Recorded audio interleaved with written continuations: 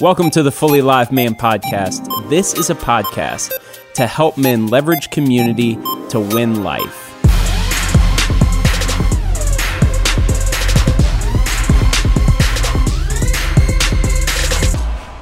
I could not be more excited. Episode 4, it's probably going to be the best one yet. Lee, how are you feeling today? I feel pretty good, Robbie. I also think it's going to be the best one yet. We haven't shot it yet. This isn't one of those like re-intro. We're going all the way through, but it's just speaking expectantly. We're more comfortable near a microphone than we used to be. We're moving toward comfortability in front of a microphone. Either way, it's going to be fun. And the reason I was probably referring to why I think it's going to be better is because we're bringing a good friend of ours, Doug Hurley, one of the coolest guys I know, who just fosters insecurity in me. But as we're getting to know each other, we will talk about that maybe at a later date, because he's just so, he's a great friend. He's an awesome dude, awesome dad. So we're going to bring him on in a minute, because we're going to unpack a little bit of what we've been talking about, which is to be engaged in our unique calling. If purpose and significance is such a big deal for us as men, then what in the world are we talking about? And what does that look like in our lives? How do we engage in our unique calling, or the way God's designed us? And what does that look like with work and purpose and identity? We're going to pick Doug's brain on that, because he's been all over the place, from fighter pilot, special forces guy in the military, to corporate executive, to I don't know what all he's done. We'll ask him in a minute, but I'm excited. I'm excited too, Robbie. I think the word calling just automatically, as many listeners as there possibly are, there's probably as many definitions as calling that just popped into people's heads. Like when you were a kid, what'd you want to be when you grew up? Yeah, this is a good question. And for me, I have a weird dichotomy, because when I was a little kid, like we were the weird Christian family that didn't watch TV or anything. So I thought the only coolest job description was apostle. That went away by the time I hit puberty. And so by the time I was graduating high school and, college, 18 to 20 years, I was pretty sure I was going to be a rock star. Like I thought my voice was spot on. Eddie Vedder, Pearl Jam. Really? I'm going to the top. I'm taking grunge with me. You don't play any instruments, do you? I am not super musical, but I was pretty sure rock star was in my future. That's awesome. Awesome. Apostle to rock star. Yeah. What about you? Come on. I wanted to be a soccer player. Oh, really? It was that like, I'm a soccer player. I was like the smallest kid in every class till about 10th grade. I was that little guy, but I was super intense. And it came out on the soccer field, because I was this tiny little guy who loved soccer. And I was like, I'm going to be the best. I'm going to be hard-charging soccer player. Kobe Jones. I want to be Kobe Jones. Right, it's not too late, Robbie. No, it's definitely too late. Who the heck is Kobe Jones? He was a soccer player back in the day. Landon Donovan is the only soccer player ever. Yeah, he was the face after the good team in the 90s. Gotcha. Who actually went somewhere in the World Cup. So let's transition. Let's bring Doug in, because I wonder what he used to thought. Doug, welcome to the Fully Alive Man podcast. Man, guys, thanks for having me. I'm so jazzed to be here. Thank you. We're excited. So tell us a little bit about who you wanted to be as a kid, and then we'll get to know you. But first, when you were a kid, what did you want to be? It wasn't being an apostle. Apostle, soccer player. What else is there? That is so awesome, man. I was like, I don't even know if I knew what that word was back then. But astronaut, cowboy, football player, like all those, You are an all-American stud. Totally. Just wanted to, all those jobs. And I wanted my first name to be Joe. I thought Doug was such a lame name, and I wanted to be called Joe. That's fantastic. Yeah. That's awesome. So you're not a cowboy. No, far from it. But give us an overview of that first season of profession of your life. We can't go into the stories that I've been able to pick your brain at. Once it gets late at night and you're hanging out with Doug, just start. If anybody ever gets to hang out with Doug, start asking him random war stories, and it's a good life. So, Doug, tell us about the early days. What'd you do? The early days, gosh, that was a while ago. After college, went into the military, and was a helicopter pilot. My bad. Is what I did. No sweat. And so did that and loved it. It just felt felt like a great fit. And man, my identity was 100% wrapped up in that, and excelled, loved it, loved hanging out with the guys, loved the mission, loved flying. Probably more than anything in that job, I just loved leading the mission. It wasn't even necessarily wiggling the sticks, which was really cool. It was leading the mission. That was my sweet spot, if you will. So I did that for about 12 years. What branch of the military? Army. Yep. So did the Army. And tell us about, you just flew random helicopters. Give us some more detail. You soft sell Can we yourself, just acknowledge that you just referred to flying a helicopter as wiggling the sticks? That's, if you weren't the coolest guy I knew before, the fact that, it's just wiggling the sticks, flying a helicopter with military guys around. Well, it's funny too, because I said that, my sweet spot was leading. My sweet spot wasn't necessarily wiggling the sticks or flying. I wrecked a lot of helicopters. How many helicopters did you wreck? 7 accidents. Yeah. That's amazing. It's millions of taxpayer dollars. So did you just beautiful. like fly around regular? Give us some details. Like what? Don't be bashful, Doug. What did you really do? So the first, after flight school, was in the regular Army, which was the 101st, and did that for about 3 years, and then. So then about 4 years in active duty, I tried out for the 160th, which is the Special Operations Aviation Regiment or unit that flies all the special ops guys around on their assault missions, and got into that unit and loved it. And I loved what I was doing in the regular Army before I got into the 160th, but when I got to the regular Army, I was like, I want to be in that unit. I want to get into that unit. Is that like the elite, the best in that game? In that game, in that segment of aviation, and for all 4 branches, that's the unit. So you made it. Yeah. Got in there and loved it. Here's a random question. Why did it take so long to get bin Laden? Were you over there? Were you part of this? Like, do you have insight? Can you hit pause on this and we'll talk about that real quick? Man, I'll tell you what. They got him. I mean, it was a gutsy move what President Obama did.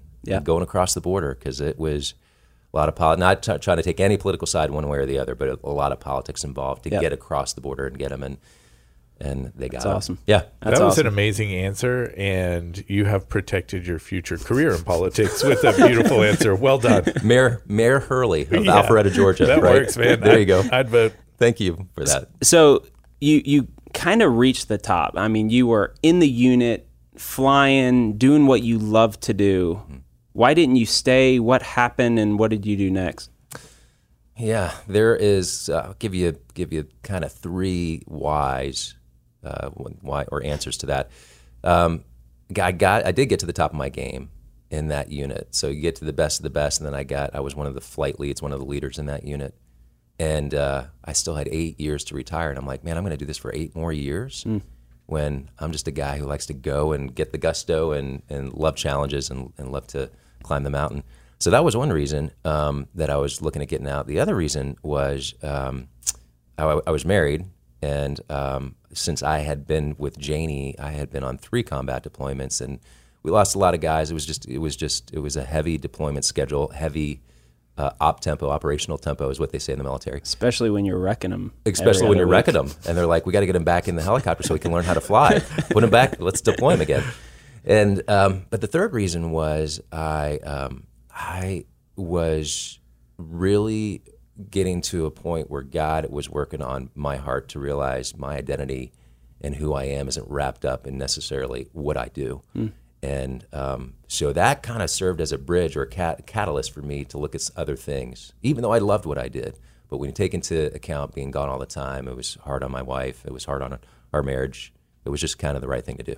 So you were looking for, you were wrestling with this identity thing. So what'd you do after that? Did you jump into missions or find more identity in there, or what'd you do? Yeah, I became a pastor because that's really where, I mean, if you're going to love God, that's what you're going to do. I'm totally joking with that, and I think we're going to circle back to that in a few minutes. But I went to the business world, didn't know anything about it, and started working for a big pharmaceutical company, a Fortune 100 company, and started working for those guys. And I'll tell you what, it was tough because I really did have so much of who I was and my significance wrapped up in being that leader in that elite unit. And I didn't realize how much I did until I got into the civilian world, into the business world, and I'm trying to crush it and do really good things. And I was doing well, but it just didn't garner the same kind of elite respect that I was getting back in the military. And that was hard. It was humbling, and it was hard, but I pressed through it.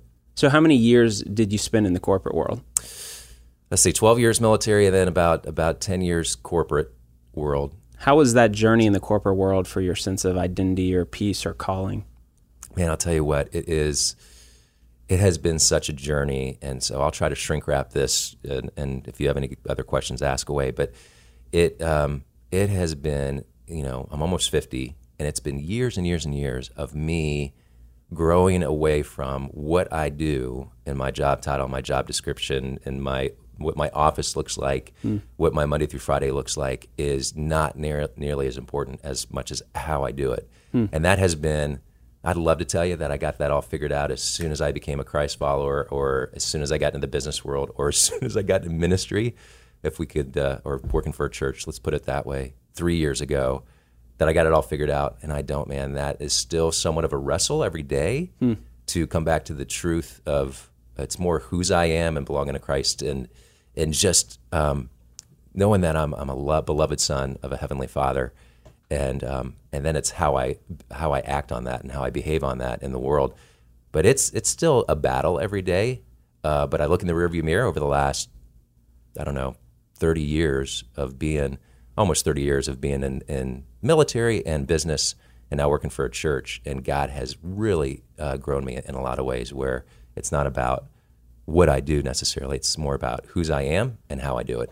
So I want to unpack that a little bit, because the narrative in my head goes, yeah, so you went from corporate and then you found that fulfillment and purpose because now you're in ministry a few years ago. So now it's all good, and because of what you're doing now, it's meaningful and purposeful in ministry in that narrative. But before that, I think we pause for a section to take a little breather that I like to call Man Hacks. Lee, tell us what a man hack is. All right, guys, a man hack is something that we can offer you to improve your life. One little hack to make your life better. We always want to be offering something like that. So my man hack for this week is this. Probably a lot of you don't struggle with high fives. Maybe your high fives land every single time. But if you're like me, every once in a while, you have a failed high five and it's embarrassing. It's shaming. Here's what you do. Shaming. When you go in for a high five, always look at the other guy's elbow. If you look at the elbow when you're going for the high five, you will never miss the hand. Try it. Give me a high five. Nailed it. Wait, give me one more. You didn't look at his elbow. Nailed it. I like the elbow. Doug, It's give me a amazing. high five. I like the elbow. You will never miss works. again. Guys, this is a big deal. That's awesome. Never deal with that shame again. You're welcome. Amazing. You're welcome. I got a man hack for us. So I live next to a cow pasture. We have lots of flies. We have our doors open. Kids are always in and out. They leave the doors open they're every day, all day, the doors open. So there's flies in the house. My wife, part of my role in our relationship is that I take care of the insects and the bugs. I don't know what your marriage looks like, but my wife puts that on me. So flies are a challenge. So I've been experimenting with having fun. And I just bought a salt gun, not an assault gun, Doug. No flashbacks here, but a salt gun. It's called a bug assault gun.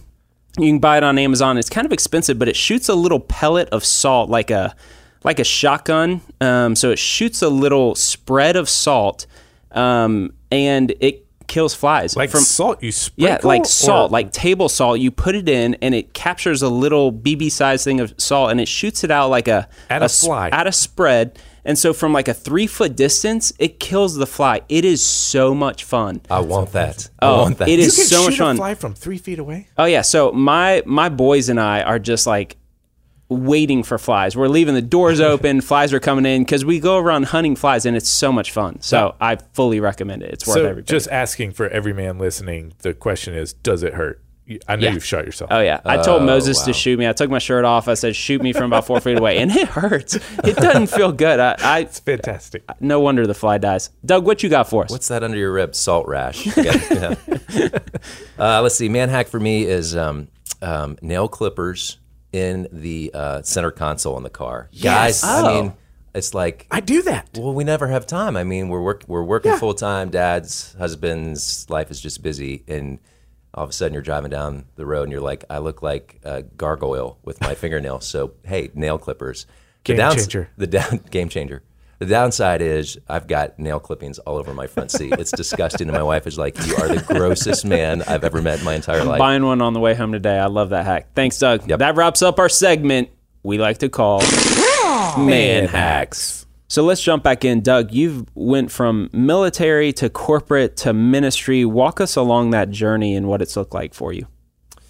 Yeah, it has been a journey, and can I be totally honest here and transparent? It's talking out of both sides of my mouth. I feel like in one regard, God has just done crazy, awesome clipping and pruning with me and helped me realize it doesn't matter if you're a pilot in a regular Army unit or an elite unit or the leader of an elite unit, or you're in business managing one team or multiple teams, or you're working for a church that's renowned.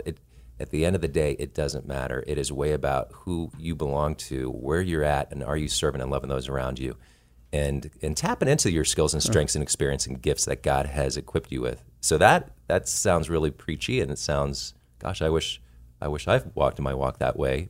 Guys would be saying that, but, and here's the honest and candid part, I still wrestle with that. I work for a church.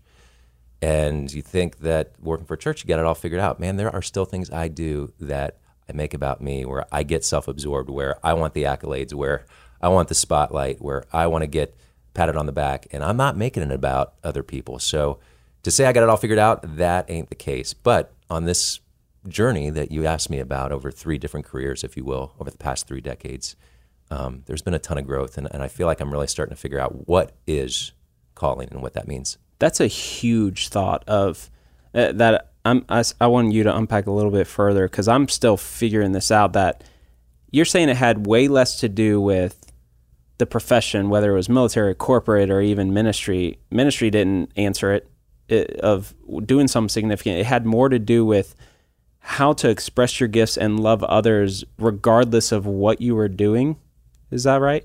Yeah, I think you nailed it. I've talked probably 6 or 7 guys out of going into quote unquote full-time ministry in the last couple years, because they're like, oh, the next thing that I need to do in my spiritual walk as I get closer to God is I need to leave the business world and go into ministry. And I'm like, whoa, bro, you are in ministry. You're there working for a Fortune 100 company or a small private company, and you are loving your boss who's a jerk. And you are having impact and influence on your coworkers who don't know Christ.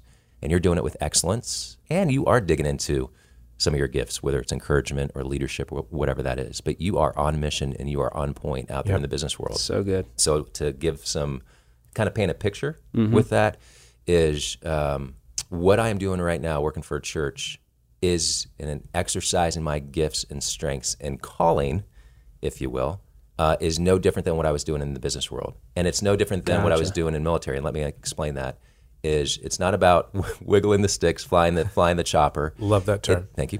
It's not about hitting KPIs necessarily in the business world. It's not about what we do here. And our mission of our church is to lead people into a growing relationship with Christ. Although Jesus would say, no, it is about that. But it's, for me, Doug, living out my calling and my strengths. It's leading, it's serving, it's connecting relationally. It's being authentic and genuine. It's being I'm just a go-getter. I'm just wired that way. Which you can do regardless of what the profession looks like. It does. There's zero matter or concern over what your job title is. I'm doing that now, just like when I was flying in Afghanistan with a team of elite door kickers on the back of the helicopter. Can I ask for just a 1-minute sidebar from you, Doug, of how, I think a lot of us haven't narrowed down what our unique gifts are, what we bring to the table necessarily, regardless of what job we're doing.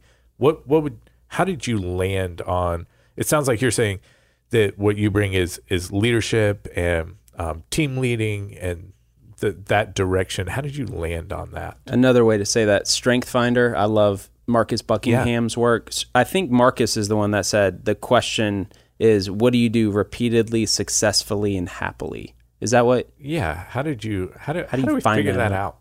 Man, that's such a good question. I think there's a couple different ways, and this is really additive to what you guys just said, because I would echo what you guys just said and agree with that and move on. But one of the things is that having brothers who know you well, where you're fully known, and they know what you're good at. And we haven't rehearsed this, but I'm gonna throw this out there and put you on the spot, Robbie.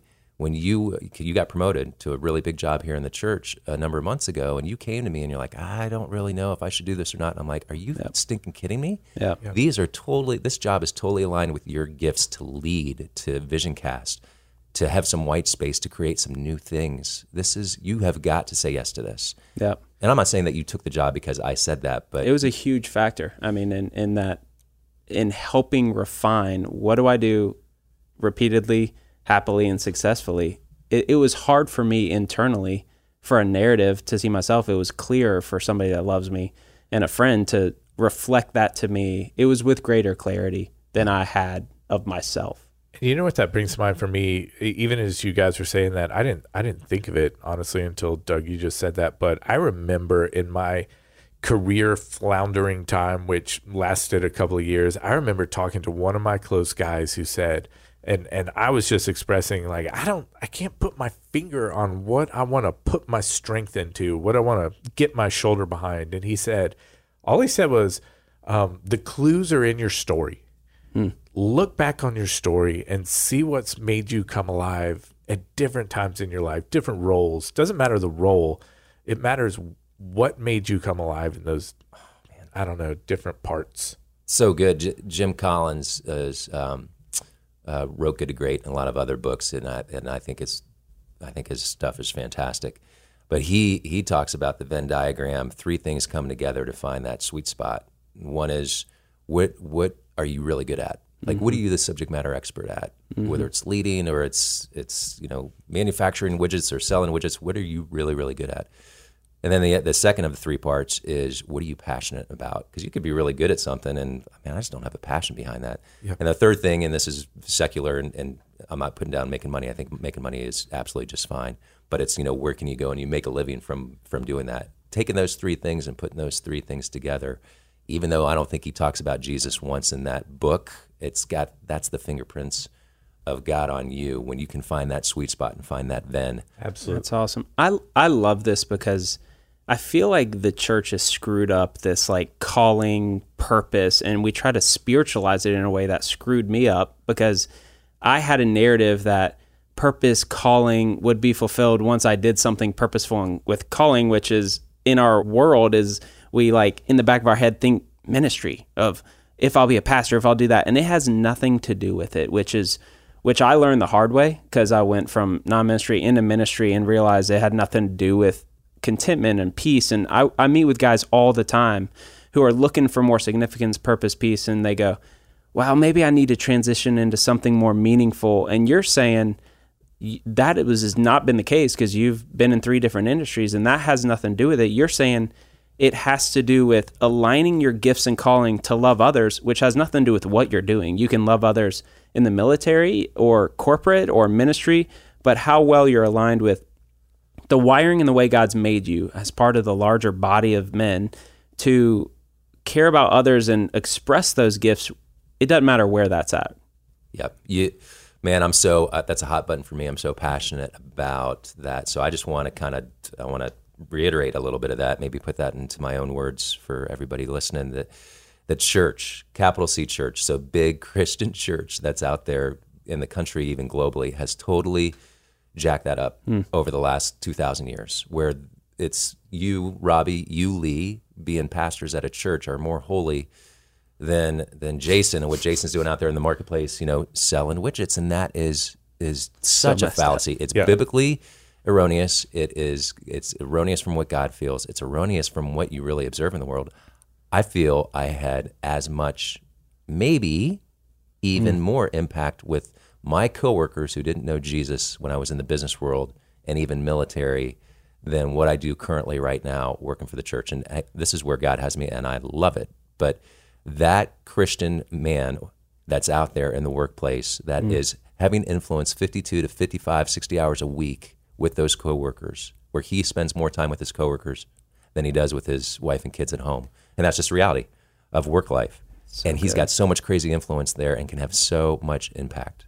And that's the beauty of the body. Paul talks about the body of believers being a body with different parts. It's like if we all followed the church's subtle narrative of this like doing for a purpose of significance, we'd be like a 2-foot man with like a 5-foot fat hand. Is that right? It would be such a jacked up body. It's a weird picture. So like 80 pound frame soaking wet, and then like a 200 pound hand. Yeah. The other thing that occurs to me, I mean, just what Doug said a minute ago, is that, I know me. And so I'm 100% positive that I am no more holy in this role, working for a church, than I was as a builder, working as an architect, whatever it was. I know me, and I know that just couldn't possibly be the case. What about in regards to your contentment, peace, these things we look for in aligning our gifts with our calling? Well, yeah, and part of the reason I was asking one of the questions I did a little while ago is just because I know that for me, finding what made me come alive and doing that has brought more peace, has brought more significance than anything else. And I think I'm to encourage. My job, my gifting is to encourage people, help men come alive in whatever unique way they reflect God's image.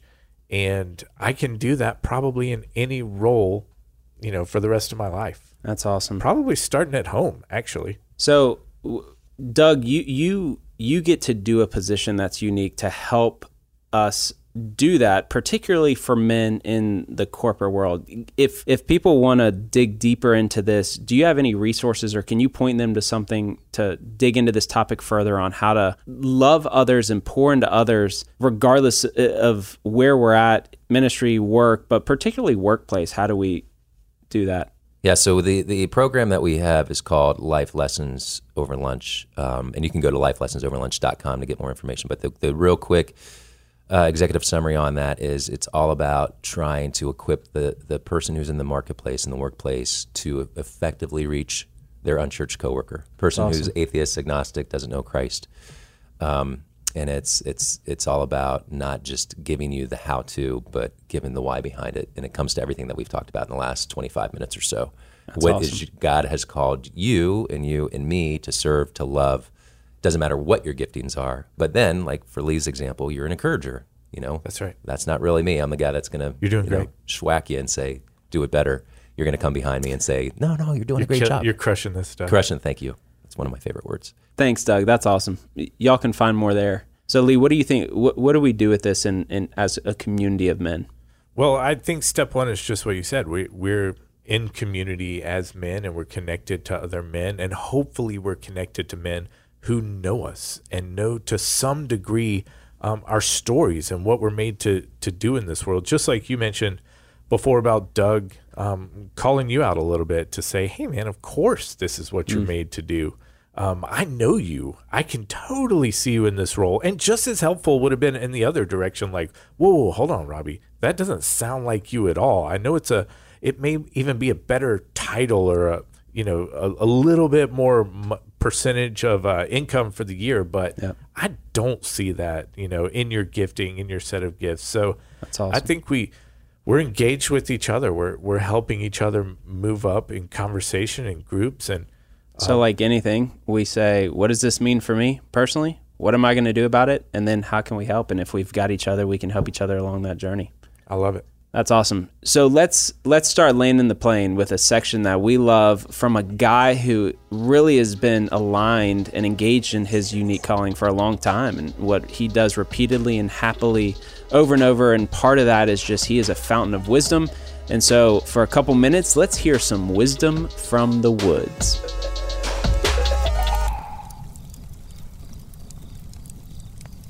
Back in the 90s, when I was in my early 40s, Stephen Covey came out with his book called 7 Habits of Highly Effective People. Man, that book caught my attention in so many ways. Begin with the end in mind, seek to understand before being understood, sharpen the saw, different habits like that. And as a guy in my early 40s, I had this desire, you have this desire to be a successful man. I believe that's a God-given desire put in you and me to be fruitful, to be successful in what we do. And so I started with some of those habits back when I was around 42. And along the way, I've had different men ask me, hey, what are the habits that you have that are helping you grow in wisdom or to become the godly man that you want to be? Let me just give you a few others to think about. A big one for me is when I learned that a day in the mind of God actually begins the night before. In Genesis chapter 1, when he talks about the creation of the heavens and the earth, he says the evening and the morning were the first day. A Hebrew day was sundown to sundown. So one of the habits that I thought about was beginning the night before. So start thinking about tomorrow the night before. That was one of the habits that helped me. Another one was just the idea of trying to get 8 hours of rest. I know some of you go, yeah, fat chance for that, but try to get 8 hours of rest. I still think it's a beautiful practice if you can to rise early. I love getting up at dawn before sunrise. I love being in creation. It just does something for your body, soul, and spirit. Just try to get 15, 30, 45 minutes alone with God and His Word. And a couple other things that I would just add on this particular segment or episode is try to greet every day with a forgiving spirit. Andy Andrews in the book The Traveler's Gift said, greet every day with a forgiving spirit. I still have to do that all the time. Last habit that has really been very, very helpful to me through the years is what I call a 24-hour Sabbath rest. One of the greatest concerns that I have for men these days is they're running 24/7, 7 days a week, constantly plugged in. Try to find a 24-hour segment where you can unplug. And I think some of these habits will absolutely contribute to you and me being fully alive men. Think about that.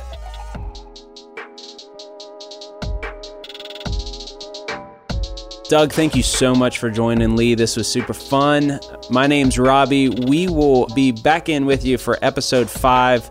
Super excited. Yes, thank you, Doug. You're awesome. We love you. We're jealous of you. We wish we wiggled the sticks as you did in our former career. Guys, don't forget to subscribe to the podcast and don't forget to rate us if you like it. If you don't, please don't rate us. Do something else. Thanks, guys. See ya.